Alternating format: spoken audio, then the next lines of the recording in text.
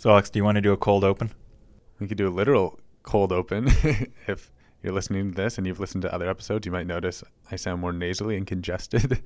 What were you telling me before, Michael, about the pollen? I was reading an article that suggested that people have worse allergies this year because of climate change. It has released more pollen into the world. And there are less bees to clean it up. There are fewer bees. Fewer bees, right. Anyway, it is a little cold open because it's also very cold outside. It is, and it's cold in here. Man, just a cold, cold world in which we live. And with that, welcome to the Canadian Jewish Moose.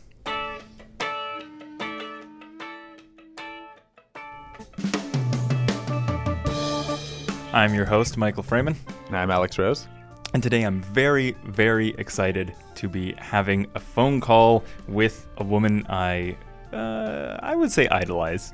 She's a big deal. Her Emily Nussbaum. She is the Pulitzer Prize winning TV critic for The New Yorker, a prominent voice of feminism and Judaism and all things pop culture. That's going to be coming up in just a minute. But before that, we're going to be talking about Imam Hassan Guillet, a liberal candidate in Montreal for the upcoming election. And he was recently dropped because of some anti-Israel and some would say anti-Semitic tweets and statements of his that came to light.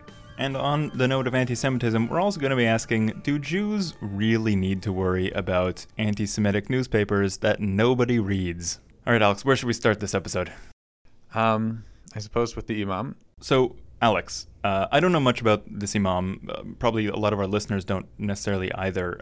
You've actually written about him before, so can you give us just a brief overview about the kind of work that he's done? Yeah, for sure. I don't know so much about him, but I did cover an event that he was at called Hate to Hope. It was about creating more resilient religious communities in the wake of tragedies, specifically the Quebec City mosque shooting and the Pittsburgh shooting. So he spoke along with Marnie Feinberg, who's the daughter-in-law of Joyce Feinberg, a Toronto native who was killed in Pittsburgh at Holy Blossom Temple. And I went to cover it. And, you know, a shul in Toronto invited him to speak. He spoke a lot about combating anti-Semitism. He considers himself someone who stands up against hatred. And that's, you know, part of what motivated him to run in this election. And so he hasn't... Sorry, he was running where and for what party? So he was running in a Montreal riding for the Liberals. I forget the name of the riding off the top of my head. It's Saint something. Sorry, Quebec listeners. Go on. Well, yeah, he just hasn't fully responded yet. So it's interesting. So even though he has spoken in the past about this kind of interfaith unity and resilience, he was dropped by the Liberal Party for making anti-Semitic remarks or anti-Israel remarks. What did he say? So here's an article I found on Global News from a few days ago. So B'nai B'rith brought these following remarks to the Liberal Party's attention. So reading directly from the article now. One of the posts the group was alarmed by from 2017 said in Arabic, "After 9 months in a prison in occupied Palestine, we congratulate Sheikh Salah for his release and his resistance. We ask God to speed up the release of all the prisoners as well as of the Al-Aqsa Mosque and all of Palestine." And then... Okay, so that's pro-Palestinian, not explicitly anti-Israel. I think... I mean, to be pro-Palestinian is to be anti-Israel, but it's not like he's saying, you know... It's possible when he says all of Palestine, though, he means like from the river to the sea, like all of Palestine. Okay, I mean, that's reading into a translated tweet, but go on. It's true, it's hard to say. He also told Radio Canada that Trump's motive for moving the embassy was because his son-in-law, Jared Kushner, who he described as an ultra-Orthodox Jew and a pro-Israel fundamentalist. Well, he said during the election, Trump said it was America first, but now with his son-in-law, it's Israel first. And then, as B'nai B'rith pointed out, Jewish control over government is a classic anti-Semitic metaphor. Yeah. That doesn't strike me as that offensive a comment. You know what? He made it in 2017. Maybe it's just the last 2 years have had wildly worse comments about the relationship between Jews and Americans. That just strikes me as being standard in line with the kind of stuff you see from the farther reaches of the American left right now. Which maybe I'm just desensitized to. Yeah. I'm especially surprised, A, that a Canadian would get so involved in American U.S. politics, and B, that the Canadian Liberals would drop him for that. It doesn't seem drop-worthy.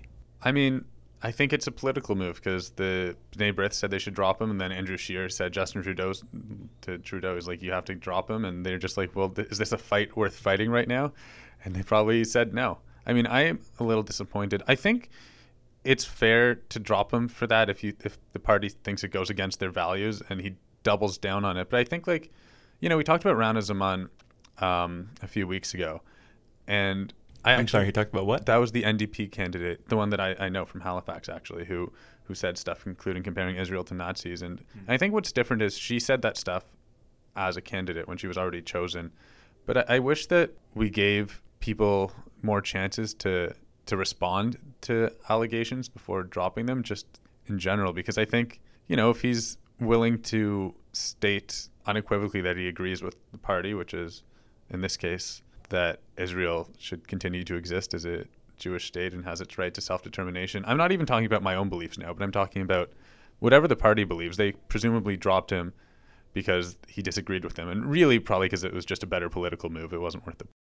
I could see the argument. It does go against the Liberal Party's pro-Israel stance. The Liberal Party is the pro-Palestinian politics have largely been relegated to the NDP and the Greens, who are wavering on whether or not to take up BDS as an official platform, right? They have the factions. The Liberal Party is much more pro-Israel. And so I could see the argument that if one MP isn't on board with that, it's not worth it. But if you take that argument, then you're holding every MP to the standard of, or every candidate even, to the standard of supporting every single Liberal Party message, which seems a little strict. Yeah, that's a good point.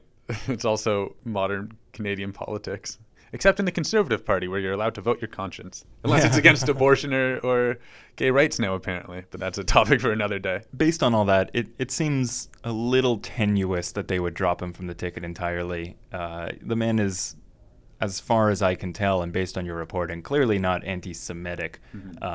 However, certainly anti-Zionist. As we've discussed before, and I think should be noted, the two are not the same thing. But Alex, what are your impressions of all this? Yeah, I just wish he'd had a little bit of a chance to defend himself and say what he actually believes. It's also possible his opinions have changed in the last few years, because I don't know how much interfaith work he did before, but he's been doing a lot with the Jewish community. And, I think he should have earned some goodwill and at least the benefit of the doubt, or at least a chance to have a say, ideally. But, of course, politically, I just don't think it was worth it for the Liberals to fight this fight a few weeks before the elections. Well, next up, we're going to be asking, do Jews really need to worry about newspapers that nobody reads that are also anti-Semitic? There's been two instances of this in Ontario in the last month. I mean, they've been going on for years, but that have come to a head in the last month. That have come to a head, that have been written about in the Canadian Jewish news in the last month. One is a somewhat smaller paper. We published a story a bit over a week ago. There was a Polish newspaper that was accused of anti-Semitism. It's called Goniek.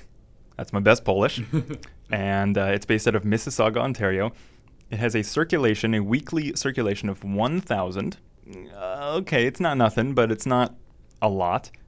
It's all in Polish. And some of the comments that they made, according to B'nai B'rith, which B'nai B'rith's getting a lot of play on this week's podcast. B'nai B'rith has translated the articles, pointed out that they have accused Jews and Zionists of having, quote, terrorism in their blood. The paper has also urged readers to, quote, stand up to the Jews in response to their attempts to destroy Poland.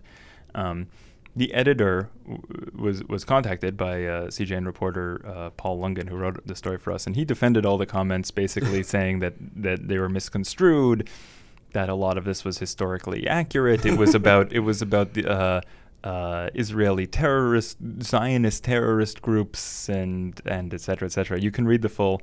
Did he also say that Polish citizens were in no part complacent in killing Jews during World War II? I don't know if that came up, to be honest with you. If you want to read the full article, you can read it in the show notes and at cjnews.com. But this is just one newspaper of two newspapers publishing anti-Semitic comments. Do you know about the other? Do you want to talk about the other one? No, I want to hear what you're talking about. Okay, I'll talk about the other one. Your Ward News Toronto's favorite publication, that is somehow printed. I don't know where they get the money for any of this. For those who aren't from the GTA or from Toronto, there's a newspaper called Your Ward News that has been around for a while, I think. The paper claims to have a circulation of 50,000. It's a quarterly. I am skeptical of that number. They also were regarded as hate speech to the point that Canada Post stopped distributing it, so they just handed out to people door to door, whether people want it or not. My uncle got some. I'm sure he was thrilled. Oh, yeah. If you don't know about the guy who runs it, the editor-in-chief, bear with me for a moment as I read to you snippets of his Wikipedia biography. This man's name is James Sears. He is a perennial political candidate, which means he always loses. He's a professional pickup artist under the pseudonym Dimitri the Lover. And I did not know about that. He was the editor. Oh, you can buy his book and learn how you too can be as successful as Dimitri the Lover. And he was the editor of an anti-Semitic tabloid promoting his own New Constitution Party. The newspaper is titled Your Ward News and was barred from distribution by Canada Post in 2016. He tried to be a mortgage broker, but his application for a mortgage broker's license was denied by the regulatory body. He's run in 4 different elections. He ran in the 2014 Toronto election, received 797 votes. That was to be a ward candidate. Then he ran in the 2015 election, federal election the following year. He received 254 votes. Then he ran for the Canadians' Choice Party, whatever that is, in the 2018 provincial election in Ontario. He ran in Ottawa for some reason. He moved to Ottawa to run for a party. He placed last out of 8 candidates with 92 votes. I think he's going in the wrong direction here. The numbers are going down. And then he ran for mayor of Toronto the same year that he ran he ran in Ottawa. Just throw your hat in the ring. Wherever he could. He got 680 votes, less than 1% of the total vote. So I bring up these numbers specifically because he's never garnered anywhere near even 1,000 votes, and yet he claims to have a distribution of 50,000 people. So I mean, if he just distributed to everyone. I bring this up exactly. I bring this up to sort of prove that even though people in Toronto, people who follow the media, have heard of Your Word News. I've never even seen a copy personally. Apparently, your uncle has, but obviously, people don't actually like this, right? It doesn't. We're talking about with the Polish newspaper having a circulation of 1,000.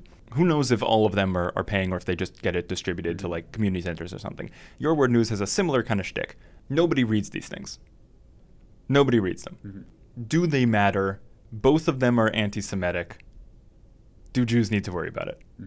Well, we were talking before about the Streisand effect, which for those of you who don't know, Barbara Streisand, a picture of her house once surfaced online on some random like listicle of celebrity mansions or something, and she really didn't like that, so she went through all these legal actions to try to get it taken down. Of course, nobody would have seen the picture before, but it was only the efforts that she went to get it taken down that drew attention to it, and now it's like there's a whole Wikipedia page about it, and the picture that she didn't want to be seen is right at the top. So I'm bringing this up to say, you know, if these 1,000 Polish speaking people are anti-Semitic in a corner in Mississauga and nobody knows about it, should we care? And I think the answer is still probably yes. Even though it might be bringing more attention to it, you know, maybe they're getting more clicks on their website than ever before. I mean, first of all, it's really impressive that B'nai B'rith can find out that there's a Polish newspaper with a circulation of 1,000. And how does, like, some of the stuff they are able to report on. I suspect that a Jewish Polish reader saw it and then brought it to their attention. A lot of times people flag stuff like this to these watchdog groups, and that's kind of B'nai B'rith's explicit purpose. Oh, for sure. But they're actually like going after it, like no problem too small. It's their job. But I think it's impressive that like, and they also got us to write about it. But yeah, I don't know. I mean, with all that being said about like this might draw more attention to it, and maybe they'll even end up with more readers because of it. I don't know if that's true or not. I don't know. I think, you know, it is something to worry about in the sense that like if there are people saying like trading in anti-Semitism and we don't know about it and then we find out about it, I think, yeah, generally it makes sense to do something. I know we published something to CJN it was an opinion piece. I don't remember who wrote it, but they're just like, we're giving too much attention to all these like anti-Semitic and anti-Israel causes and organizations. Like, why do we care that Norman Finkelstein is speaking on the U of T Mississauga campus? Why do we need to report on that? I remember that one because it was mentioned in the article, and I wrote that article. And it's just like, I don't know. I mean, I think it is something to consider and question. Like, what's the point where we are giving too much attention to these things and where we're actually helping them in the same way that, media coverage of Trump probably fueled a lot of his rise when it was meant to be critical of it? Yes, that's the word I'm looking for. Thank you. But that doesn't mean you can just sit back. So I don't know where the line is. Right. There are those. I think you just outlined two arguments there, which is, on the one hand, you ignore it because nobody cares, but that does lead to a festering and bubbling effect, which in turn gives rise to something like Donald Trump is the extreme example, but that's the example people look to. Jordan Peterson also, if people just shut up at the beginning, he wouldn't have become so influential now. I don't think that Goniek is going to have quite the same cultural weight as Jordan Peterson, but that is the one thread if you leave things untouched. And on the other hand, you do risk growing things by writing about them, so it's a bit of a catch-22. For what it's worth, I don't think Jews really have to worry about this stuff. I think we can leave it to B'nai B'rith and similar watchdog organizations to handle these issues, to call out these people, and to bring it to public attention. The CJN will write about it. I'm not discrediting the role of watchdogs or the media to point these things out necessarily, but in terms of the everyday Jew, the Jew who maybe glances over and sees this story, I wouldn't worry too much about the impact of Goniek in the global world. I wouldn't worry too much about James Sears, a.k.a. Dimitri the Lover, and the influence that he has since being banned from Twitter and losing every election he ever took part in. And going to jail for a year. And that's right. I didn't really get to that part. Yeah. James Sears was sentenced to a year in jail, and his publisher was sentenced to a year of house arrest for publishing the bafflingly anti-Semitic Your Word and News. misogynistic. Promoting hatred and violence against Jews and women. I encourage everybody to look up... Winning combination. I encourage everybody to look up the front cover of Your Word News. It's literally like a horrible clip art title that's over... like an Illuminati eye or something. It's not even, but yeah, it's an Illuminati eye. Oh, it's just an eye. But it's so poorly distorted. Like they didn't, like in Microsoft Paint or something. Yeah. Like they just dragged the image across for some reason. Maybe because they couldn't change the arc of Your Word News, so they fit the eye to fit the arc. Anyway, I don't think people really need to worry about these nut jobs. Goniek, in his defense, probably not a nut job. He's just a guy with a certain set of beliefs that is conspiratorial. Your Word News truly... Yeah. I mean, the guy looks like Tommy Wiseau from The Room. I was about to say the same thing. I was literally about to say... He does. He looks exactly like Tommy Wiseau. But I don't think Jews have to worry about him just because I think they're so honestly fringe and inconsequential. And the amount of media coverage we give to James Sears versus the amount of influence the man actually carries is so disproportionate. I mean, it's also kind of a fun story in the sense that like maybe fun's the wrong way, like wacky and like interesting. It's just tabloid. It's just like, what's going on here? It's like it's bizarre and out there. When you look at these extreme examples that we have in Canada, especially compared to the absolute chaos that is happening right now in the United Kingdom, that's happening in the United States, we in Canada might look around to be like, okay, what crazy shenanigans. People didn't like how much we swore on last week's episode, so I apologize. I'm going to keep it clean. Shenanigans. What crazy shenanigans do we have here in Canada that we can point to and just go, what are these people thinking? And like the best we got is James Sears of Your Word News, and now he's in jail, so we can't even point and laugh at him. But we got a lot of coverage out of it. Last up today, we have an interview that I'm very excited about. Emily Nussbaum, Pulitzer Prize winning TV critic for The New Yorker. She has a new book out, came out this summer. It's called I Like to Watch. And if you live in Toronto, she's going to be coming to give a talk at the Toronto Reference Library on October 16th. I will be there. You should be there. But if you can't make it, at least stay tuned, and you can hear her right now. So I read the first essay in your book, and in it you talk about how you were on this academic path, this literary path. You're doing a PhD, and you decided to stop in part because of Buffy the Vampire Slayer, which started you on the path to TV criticism. So I'm wondering if you could just explain that for me a little bit. Yes, I was a graduate student at NYU. I had gotten my master's in poetry. I was in the doctoral program. I was sort of moving forward toward my dissertation in Victorianist, and then I watched this episode of Buffy the Vampire Slayer in 1997, and it kind of knocked my hair back and kind of neurologically changed me. I didn't actually become a TV critic right away, but I was really fascinated by the show. I became kind of a super fan, which is obviously different than becoming a critic.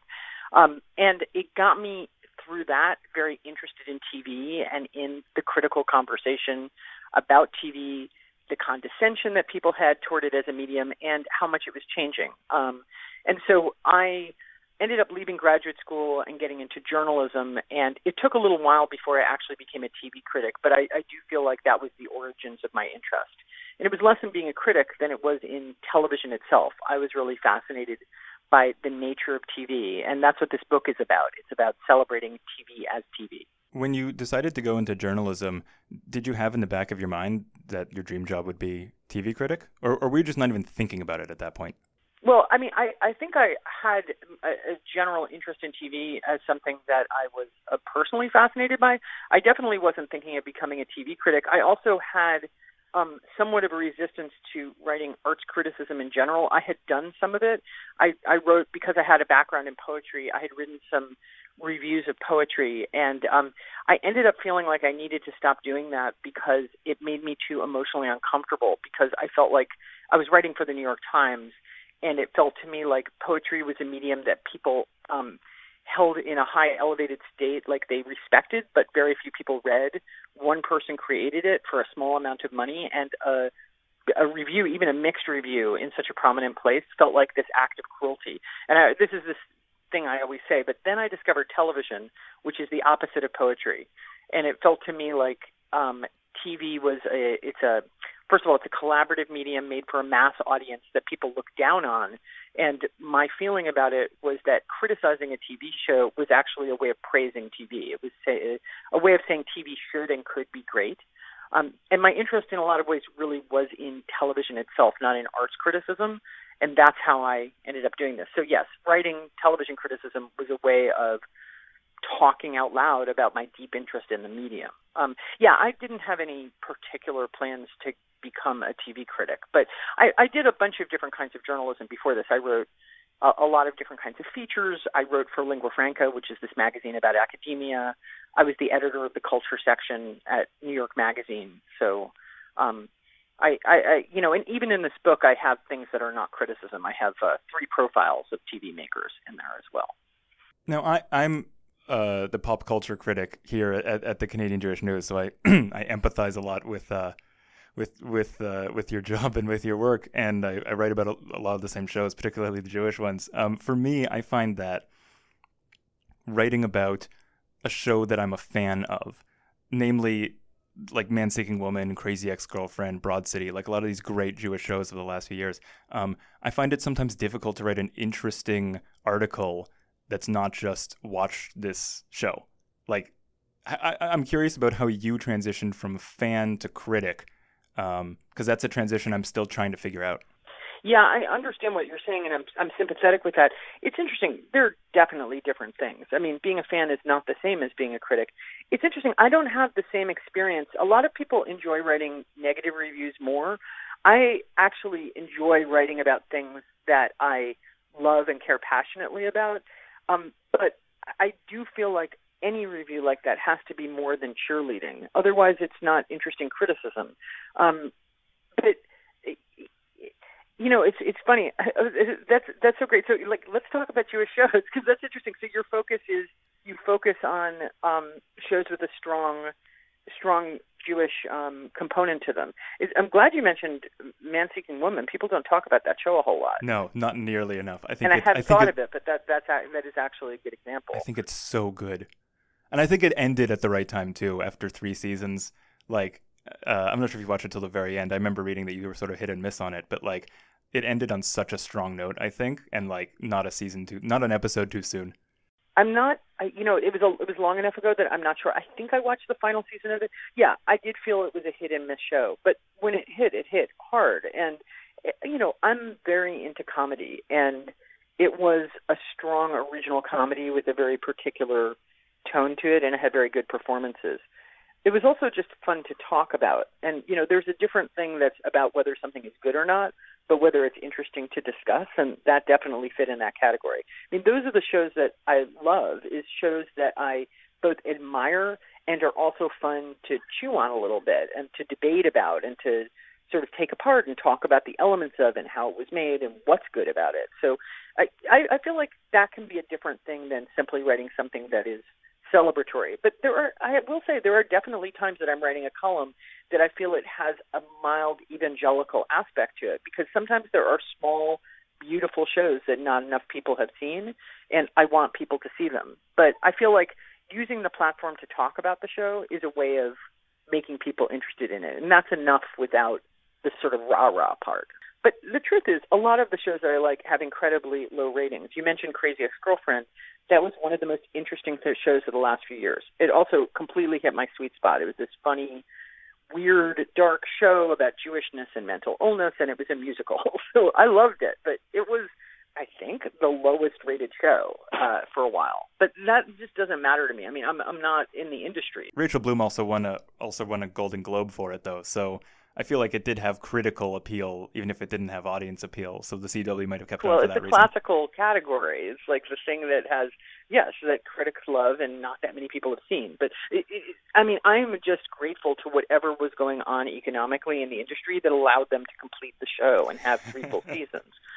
Because I've always been fascinated by times when a low-rated show is allowed to survive, sometimes because there's great management that recognizes its value, but sometimes just because TV economics are so confusing. I always bring this up, but 30 Rock, which is one of my favorite shows, was a very low-rated show.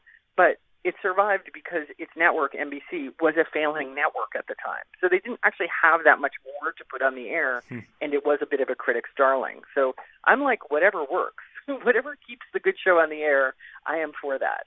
Just to stay on the theme of Jewish shows for a second, I wrote an essay a few months ago for the CJN that was about this golden age of Jewish television that we're experiencing, right? With shows like the ones I just mentioned, also Transparent, Mrs. Maisel. Yeah, I was going to say Transparent, Broad City. I know you've noticed this trend as well, because I was reading your review from a few years ago on Broad City, and if I may just quote it for a second, you say you compare Broad City to Girls, saying they're also secular Jews in a way that network sitcoms never allowed characters to be in the 90s, when Seinfeld and Friends and Mad About You smushed New Yorkers into an ethnically vanilla, network-friendly neutrality.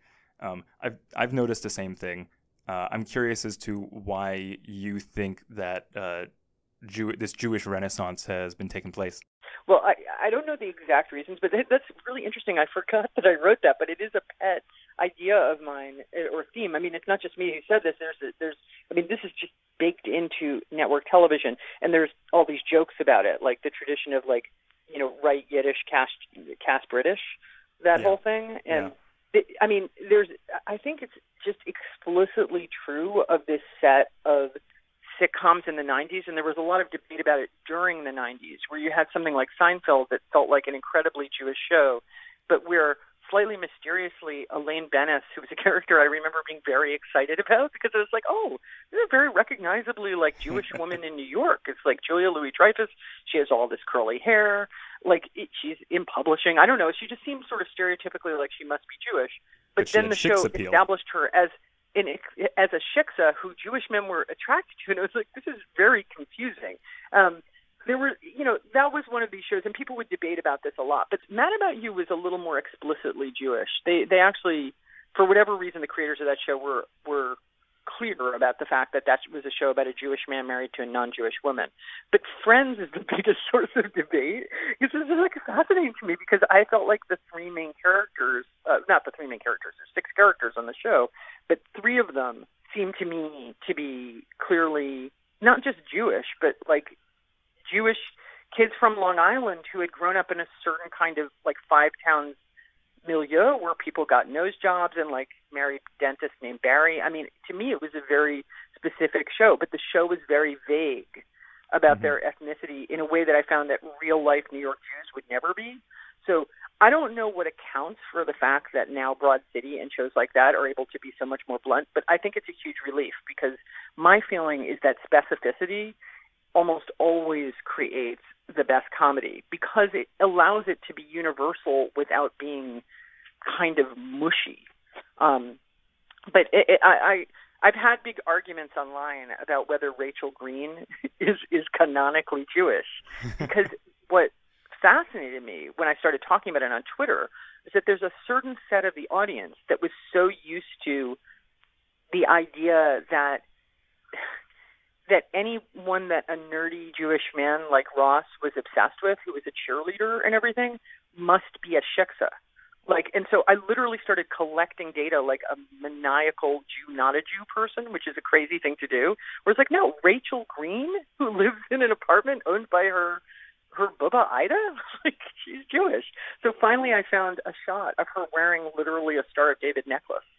So I was like, I won. But there is counter arguments as well. But I think this is how people treat TV shows. I thought it was just the Gellers. I will say that the major counter argument to this is that her sisters are played by who plays her sisters on the show? It's like I'm blanking on it. It's like Reese Witherspoon, and it's two women who seem straightforwardly to be non-Jewish, and so it's just an enjoyable thing to argue about. But the larger point you make, I think, is true. And I've appreciated shows that are recently so granular that it's just undeniable, and then you can delve into it.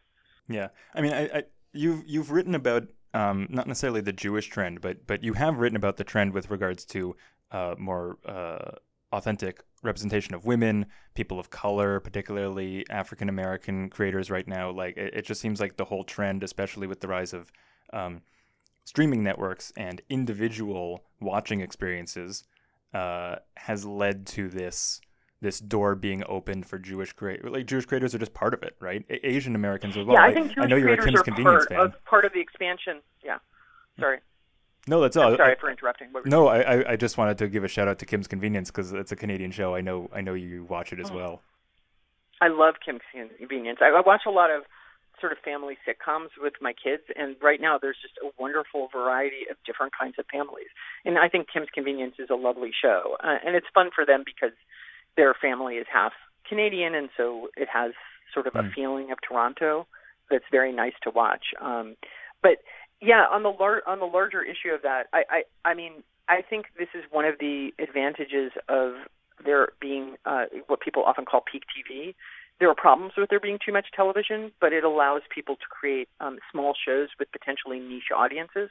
One thing I would say is I'm not sure that expansion and representation has all come from streaming, because a lot of it has actually happened on network TV. I mean, for a while, ABC was the place where, as I always talk about, to me, the key is variety. Is like if you have multiple black creators, none of them have to be the black creator. And there was this wonderful year when Blackish and Kenya Barris were on ABC. Shonda Rhimes had 3 different shows on the network. And American Crime, which was created by, I think John Ridley is the creator. And it was like 3 African-American showrunners, completely different styles of TV. And I really felt like this is what we're looking for. Like broader representation and stuff that gets to expand beyond just being a good role model or one type of art as being seen as representative of any marginalized group. So I think that there is, there's still improvement to happen. But anyway, that happened on network television. It didn't happen on HBO. So there was something to be said for, multiple methods of kind of opening the doors. But do you think that, like, what year was that? Did that follow the beginning of the HBO revolution, or was that before it? Yeah. I mean, HBO. I mean, this is not to fault HBO. HBO has a lot of amazing shows, and HBO had The Wire, which is actually a big representational breakthrough in its way.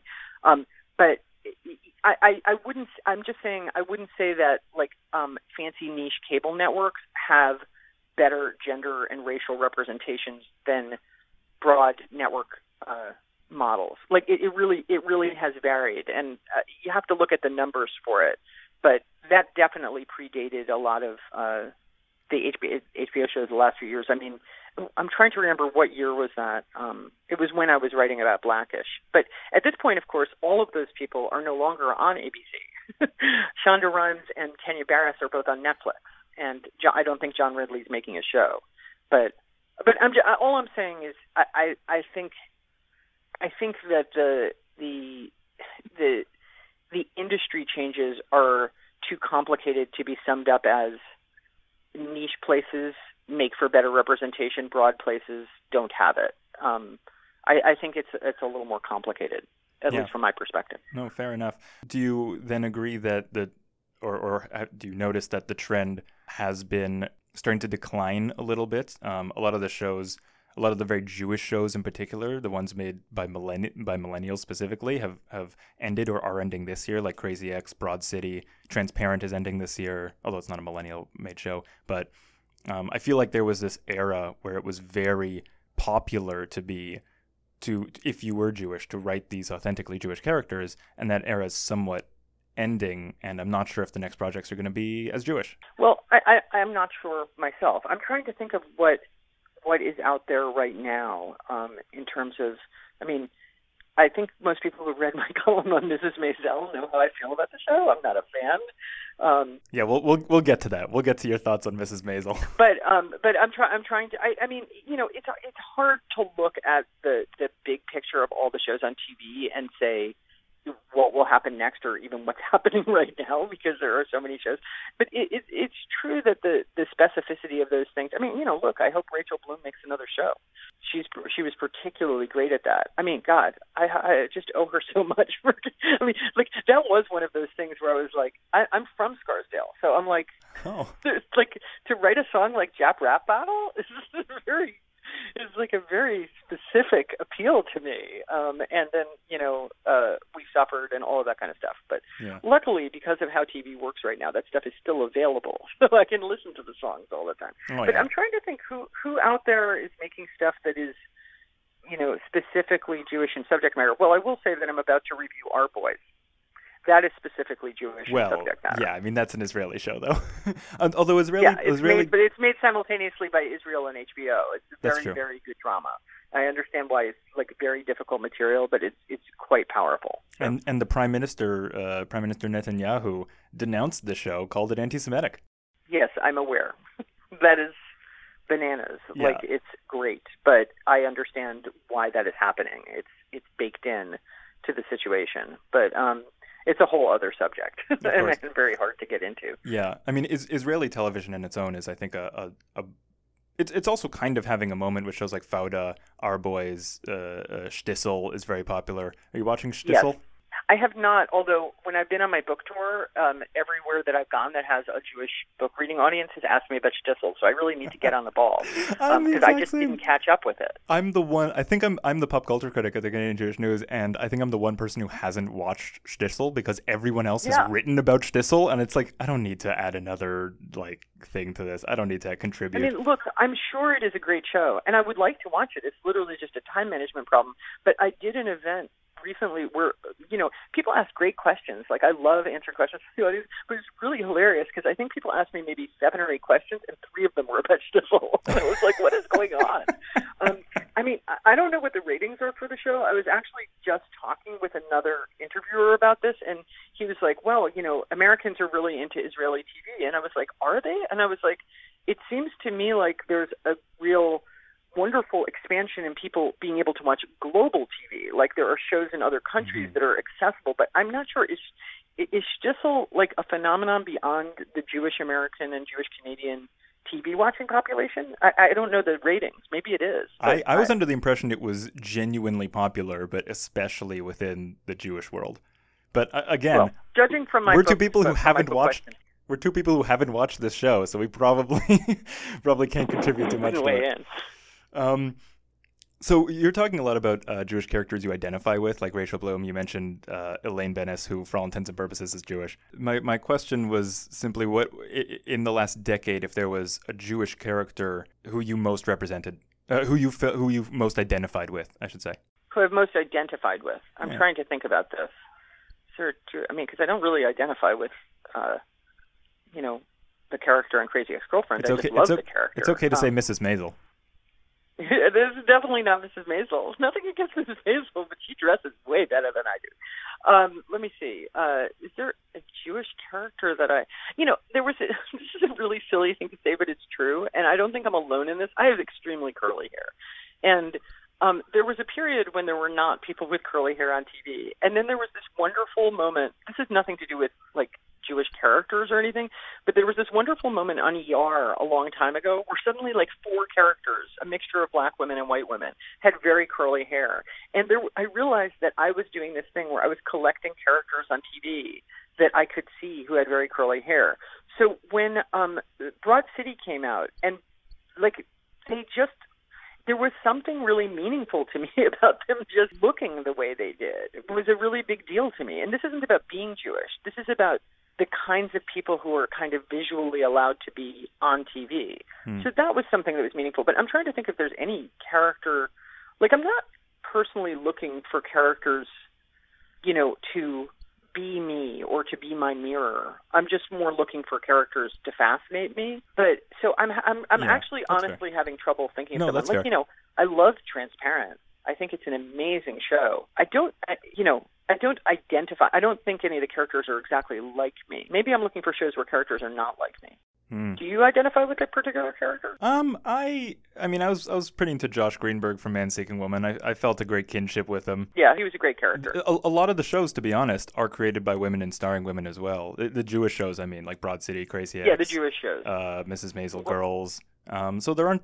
And I don't know what to make of that. I think it's just part of a larger trend of more female showrunners. But yeah, although historically it was all male showrunners making shows like of course The Single Guy and like And I want to clarify, I'm not coming at this from a like Men Too kind of perspective. I thought it was an interesting point because I literally was like, TV has gotten a lot better for women in the last few years. But I just looked at a piece today that showed the numbers. The numbers are actually not great. Like they've improved, but not massively. So when you said that, I was thinking, is that true? I think of there as being like a lot of male Jewish writers on TV. But what is true is what you say, the last few years in terms of these, there's just been a breakout of specific small shows by women about their lives, sometimes dark comedies that have this charged originality to them. And many of them, if they're by Jews, are by women. Like they're just like by Jewish women rather than Jewish men making that kind of show. On the note of Judaism and feminism, then, and we can sort of close out on this. I know a lot of our listeners, a lot of readers do love Mrs. Maisel. I personally quite love The Marvelous Mrs. Maisel. You have a rather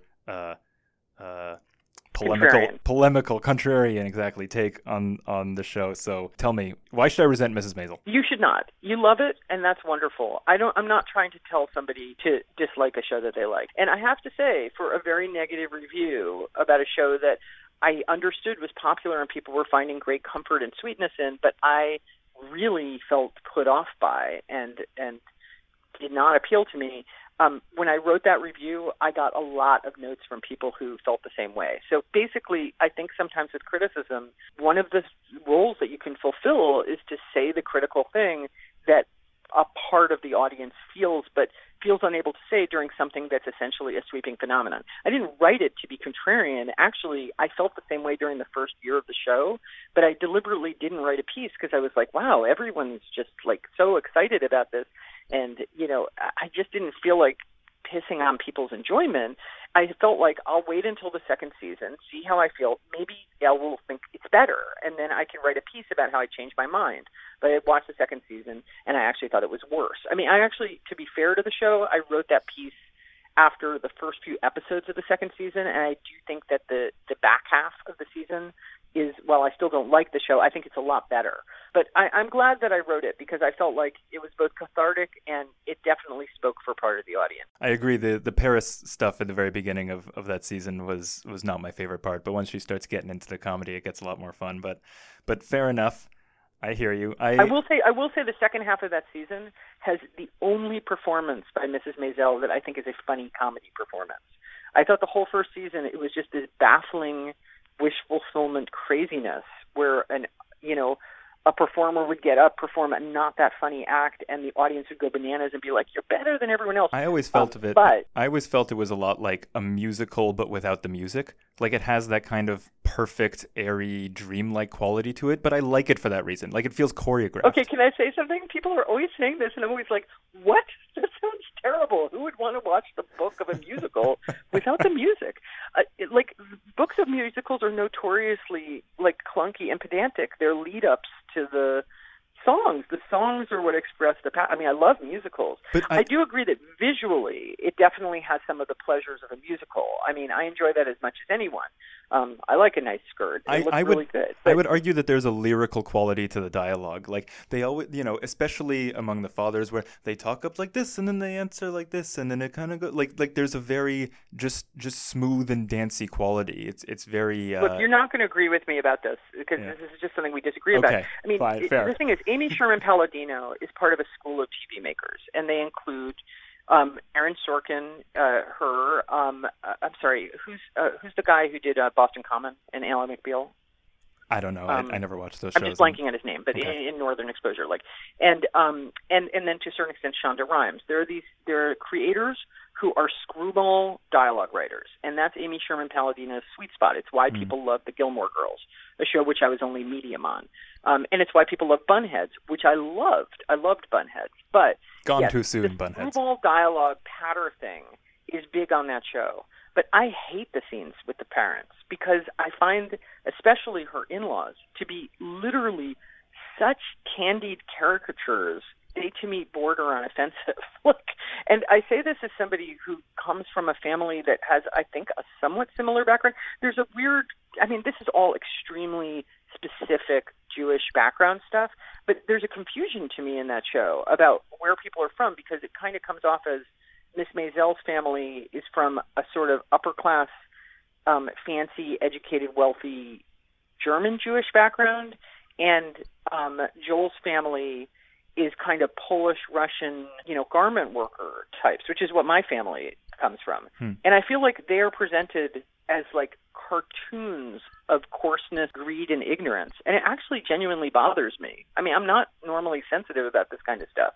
But I think that's why, despite your loving the dialogue, stuff falls flat for me. Fair enough. We can leave it at that. I feel like I've taken up more than enough of your time. Emily, thank you so much for doing this. I really appreciate it. Thank you for having me.